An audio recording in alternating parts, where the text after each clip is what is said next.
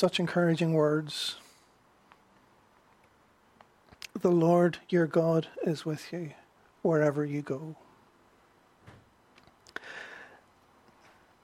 This morning I'd like us to look at this change of ministry that Joshua is experiencing. He has been with Moses all the way through from when they first went in to spy out the land, right through. And now he is being called upon to take over when Moses has died. There are several things I would like us to note from this, not only with respect to encouragement for Leslie and Chris in their moving forward in ministry, but also for each one of us, because the Lord calls us to our own situations, whatever situation we find ourselves in. That is what the Lord has called us to. The first thing is with our title, The Lord Your God is with you. The first thing is go. The Lord calls and sends you. The Lord calls and sends us into whatever situation we find ourselves in. After the death of Moses, the Lord called Joshua into ministry. But the important thing is that the Lord calls leaders, the Lord calls people, the Lord calls individuals into ministry, into situations, not simply for our own encouragement and benefit, but for the service of others. After the death of Moses, the Lord's servant, the Lord spoke to Joshua, son of Nun, Moses' assistant. He said, Moses, my servant, is dead. Therefore the time has come for you to lead these people. The Lord commissions Joshua. He gives him a job of leading the people. Moses had already led the people, but what do they do now that Moses is gone? Moses was a great man. He led them out of slavery in Egypt all the way through the wilderness into within sight of the Jordan River almost. But he had died before they were going to cross over the Jordan, and they were without a leader. They might have been perplexed. What should they do? They have no leader. Who will lead us now? They might have thought. But if they were only looking to Moses, they would have been making a mistake. Because Moses wasn't simply their leader. Moses was the one whom God had appointed for a time to lead them. And when Moses has died, they still had God. And he would provide another leader for them. Ultimately, it wasn't Moses who was the source of their blessing. It was God. Throughout the Old Testament, where the Israelites had one leader after another, so too in the church, the Lord provides one leader after another, somebody to minister, then somebody else comes on and follows on after them.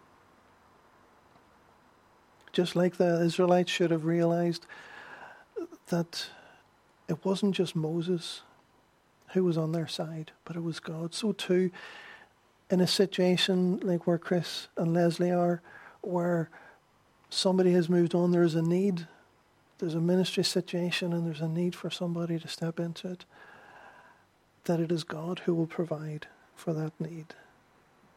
When a pastor leaves a church, sometimes the church feels rudderless, leaderless. But they need to realize that God is still leading them and providing and caring for them, and will provide another leader for them. So too, Joshua was God's man to help them, to lead them on. It was God who was providing for them in the person of Joshua. In both the Old and the New Testaments, we read of times where God spectacularly calls people into ministry by speaking to them, through them hearing a voice from God. For example, in 1 Samuel chapter 3, we hear of Samuel hearing the voice of God. Or in the New Testament, there's Paul on the Damascus Road where he encounters Christ and he hears the voice of Christ speaking to him. There are also times, more commonly, when God calls people into ministry in less spectacular ways. The Levites inherited their ministry. It wasn't a special call, a voice from heaven for each one. And yet for others, there was a clear call, such as Isaiah. Then I heard the Lord asking, whom should I send as a messenger to this people? Who will go for us? He said, here I am, send me. In the New Testament era, we don't have the spectacular calls of God like the Damascus Road experience or the visions that Isaiah had very often. More commonly, it's an internal call that we sense the Lord's calling, we have a burden, we sense the Lord's leading, and on the one hand, that is within us, but on the other hand, there's the church, often a mission organization working in support of a church, recognizes the calling and the ability and the leading of the Lord for different people to go into ministry. There's that internal call, there's the external call. These two witnesses who guarantee and affirm the calling and direction of the Lord. And Leslie and Chris have had that internal call themselves, and they've had that external call as well. And it's also important to notice that the promise to Moses for the people to cross over the land on their own was not Moses' promise, but it was God's promise that was given initially to Moses, and then it was given to Joshua. The promise did not cancel. The promise wasn't cancelled when Moses died. The promise that Moses was that the people would inherit the land which was given to Moses is the promise that is handed on to Joshua. The Lord says to Joshua, I promise you what I promised Moses. Wherever you set foot, you will be on land I have given you. God promises to bless his people. The blessing is God's. And leaders like Joshua, leaders like pastors, leaders like those in ministry are simply the people through whom God blesses. So be encouraged, Leslie and Chris. The Lord is sending you to be a blessing to the people to whom you're going to. He is the source of blessing, and he is handing on the mantle of blessing through you, just like he did through Joshua and to the Israelites. It came to mind that very often the role of being called and starting off in ministry happens at a much younger age, as we see with Aisling. But to reflect the words of Paul to Timothy, where he said, don't be too concerned about your youth, Timothy. Don't let people despise you because of your youth. I would say as well, don't be too worried about your grey hairs. So often in the Lord's ministry, in the Lord's plans, with the passing of years, we gain more experience, we gain more maturity. And although in the business world, the older you get, the slower you get, the less is expected of you, in God's ministry, the later years tend to be the most significant years, the most productive years. Moses began his ministry when he was 80 years old, and Joshua had already been ministering alongside him for 40 years, so he wasn't a spring chicken either. So the Lord will strengthen you. The Lord will encourage you. The Lord will use you. Second, after going, we need to trust that the Lord your God is with us. The Lord your God is with you. Being in leadership in some churches can have its challenges. Some churches are more difficult. Some pastors find that their situation is much more difficult than others. Their people are more like the Israelites who were grumbling and rebellious, and they have a hard time. At other times, It is a joy to minister amongst God's people because their focus is on serving the Lord. Their focus is on the Lord and they just want to walk with him. Regardless of what situation you find yourself in, the Lord will be with you. The words of Moses in Exodus 33 come to mind. And he said to him, "If your presence will not go with me, do not bring us up from here." Moses said to the Lord. And God had said, "My presence will go with you, and I will give you rest." The Lord promises his presence with us when he calls us, when he sends us, when he walks with us into ministry. And so too the promise to Joshua was that God would go with him. No one will be able to stand against you as long as you live, for I will be with you, as I was with Moses. I will not fail you or abandon you, for I will be with you. Those words echo down through the whole of the Bible, that God promises to be with us. In Isaiah 41, we're very familiar with those encouraging words. Don't be afraid, for I am with you. Don't be discouraged, for I am your God. I will strengthen you and help you. I will hold you up with my victorious right hand. And Jesus promises the same too. In the Great Commission to go and make disciples, he finishes with these words, "And be sure of this, I am with you always, even to the end of the age." Joshua's success in ministry depended not on his ability, not his ingenuity, not his skill as a leader, but on God's presence with him. No one will be able to stand against you as long as you live, for I will be with you. We tend naturally to trust in our own strength, our own abilities, our own talents. But to the extent that we're trusting in ourselves and not God, we can't expect to be blessed. But when we are aware of our own weakness, when we are aware that we need to submit our talents and abilities to God and let him use them, then we can expect blessing from him. So be strong and courageous. The Lord encourages us. The Lord encourages you. Be strong and courageous, for you're the one who will lead these people to possess all the land I swore to their ancestors I would give them. The Lord says to Joshua, God's will is guaranteed. It will come about. He made a promise, he will fulfill it. So be strong and courageous, Joshua is told. He is told, be strong and very courageous. This is my command again in verse 9. 3 times we read this in this passage. Be strong and courageous. Do not be afraid or discouraged, for the Lord your God is with you wherever you go. Joshua had a difficult job. He needed to be strong. He needed to be courageous. But he wasn't doing it in his own strength. He had the Lord with him.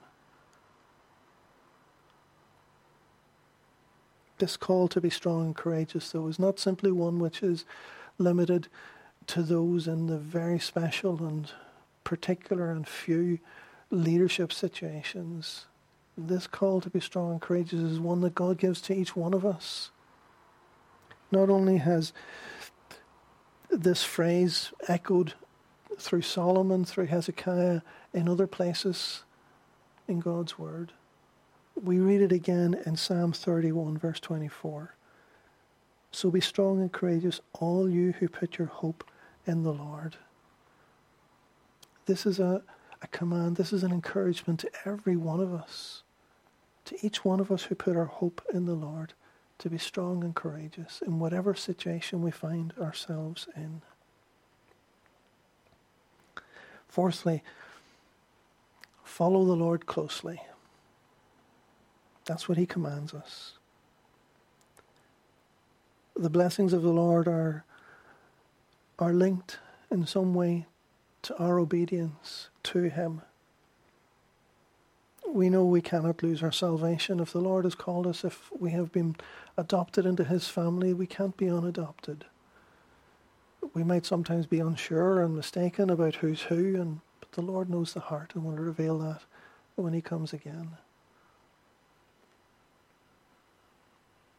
We cannot lose our salvation, but we can lose some of the closeness that we have with the Lord in our walk with him. We can be closer or we can be more distant. We can be wandering or we can be following closely in his footsteps. Joshua was told, be strong and very courageous. But then he was told, be careful to obey all the instructions Moses gave you. Do not deviate from them, turning either to the right or to the left. Then you will be successful in everything you do. Study this book of instruction continually. Meditate on it day and night, so you will be sure to obey everything written in it. Only then will you prosper and succeed in all you do. Joshua's success is linked to his obedience and following closely.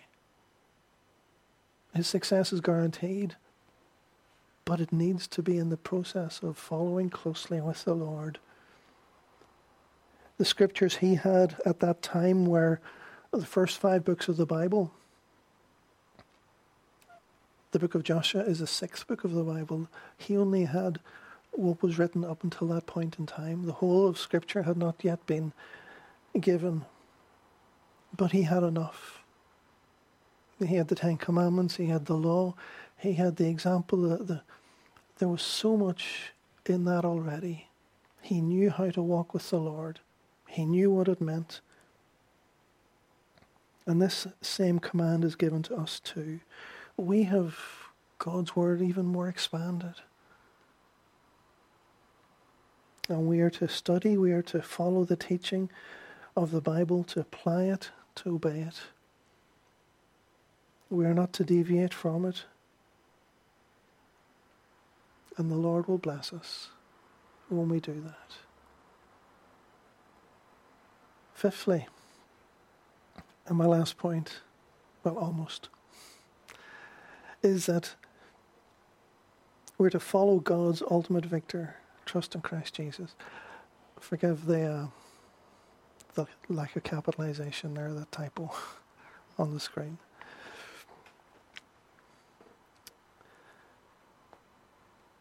Ultimately, it is not Joshua who is going to be the victor. Ultimately, the victory is guaranteed. Joshua's victory is guaranteed because Jesus has overcome sin. He's overcome the devil. He's overcome death. The victory that Joshua would have would be because God has promised, because God has overcome the world in Christ Jesus. Joshua's victory was a reflection. It was facilitated because of Christ's victory. Joshua's victory over crossing over taking over the land, which was also the judgment on those who had sinned, just like Sodom and Gomorrah was a judgment on those who had sinned. Them taking over the land was, on the one hand, their blessing, but on the other hand, the punishment of those who were already in the land.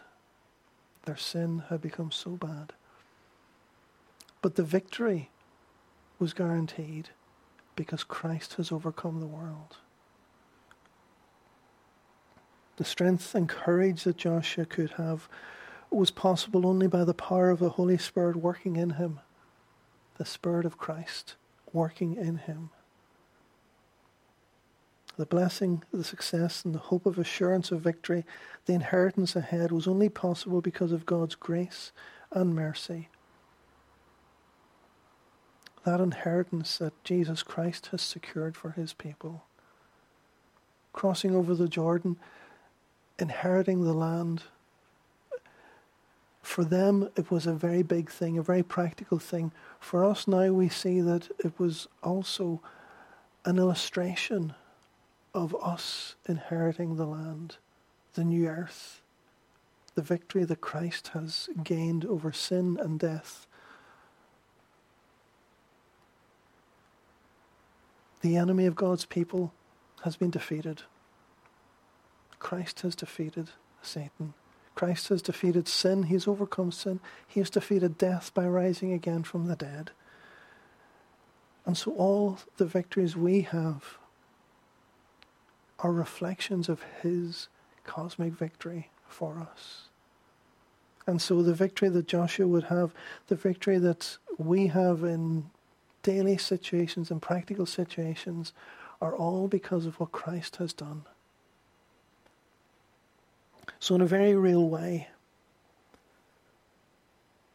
the scriptures here in Joshua chapter 1, we don't see Christ's name written in any of the words, but we see the imprint of Christ in this whole passage. As Jesus was saying to the two disciples on the Emmaus Road, he began and showed them throughout all of Scripture, all of the Old Testament up to that point, how all these things pointed to the Messiah. They didn't know it was him who was speaking to them, but he showed them in all ways how every passage, every situation in the Old Testament pointed to Christ. Joshua chapter 1 points to Christ as well. Joshua inheriting the land, the people being blessed, these things point to the victory that Christ has had and the blessing that comes from his victory. And we receive that, we partake in that through faith in him. The Israelites had to cross the river, go into the land, physically walk, but we receive the blessing. We enter into that new community. We own that inheritance ahead when we place our faith in Christ. And we then begin to walk and follow him too. As we come to a close, I could add even a sixth point, but let me just make it a little one. It's just to note that leadership in God's work is not like leadership in the world's sense. It's not lording it over people. It's not the boss at the top of a company getting such a massive wage or salary based upon all the workers serving him or her. In Christian ministry, the Lord Jesus gave us the example, the template of being a servant. He washed the disciples' feet. He suffered. He is the suffering servant that Isaiah spoke of. He suffered on the cross. And Joshua has to follow in the footsteps of Moses, who is described as Moses, my servant. This is servant ministry. Joshua followed in the footsteps of a servant leader. And each pastor, each Christian worker has to lead in a servant-like manner, serving the people, which is very different from a worldly form of leadership. So there are many ways in which, from Joshua chapter 1, we can be encouraged. And you should be encouraged, Leslie and Chris, as you make this move, as you prepare for this move ahead.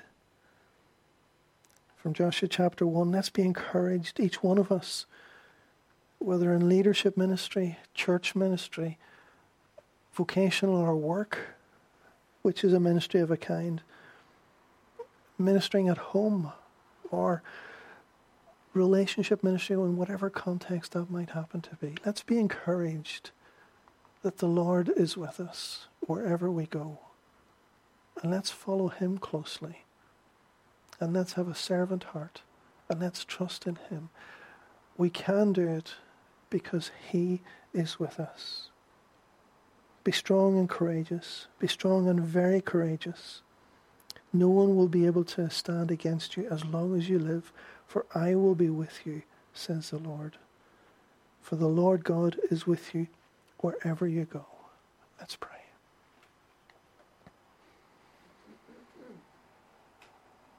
Lord, we thank you for your grace and your mercy towards us. Lord, we thank you that you have overcome sin, death. Lord, you have called us into the light, into the wonderful grace of a new relationship with you. We thank you that you have overcome sin and death. We thank you that you're the victor. We thank you that you're the one who has pioneered the way forward. Lord, you're the ultimate pioneer, and we simply walk in your footsteps. Lord, we pray for each one who is in ministry. We pray for each one who is in a situation where we have to witness to you. Lord, that means every one of us. That each of us will be encouraged, that we will be courageous, that we will know that you are with us in whatever situation we find ourselves in. Lord, help us to keep close to you. Help us to follow you closely, and help us to anticipate the blessing, the success, Lord, the many ways in which you will show us your power at work. Lord, we thank you. We have an almighty and powerful God. And we pray, Lord, that you will show us your power and your blessing. In Jesus' name, amen.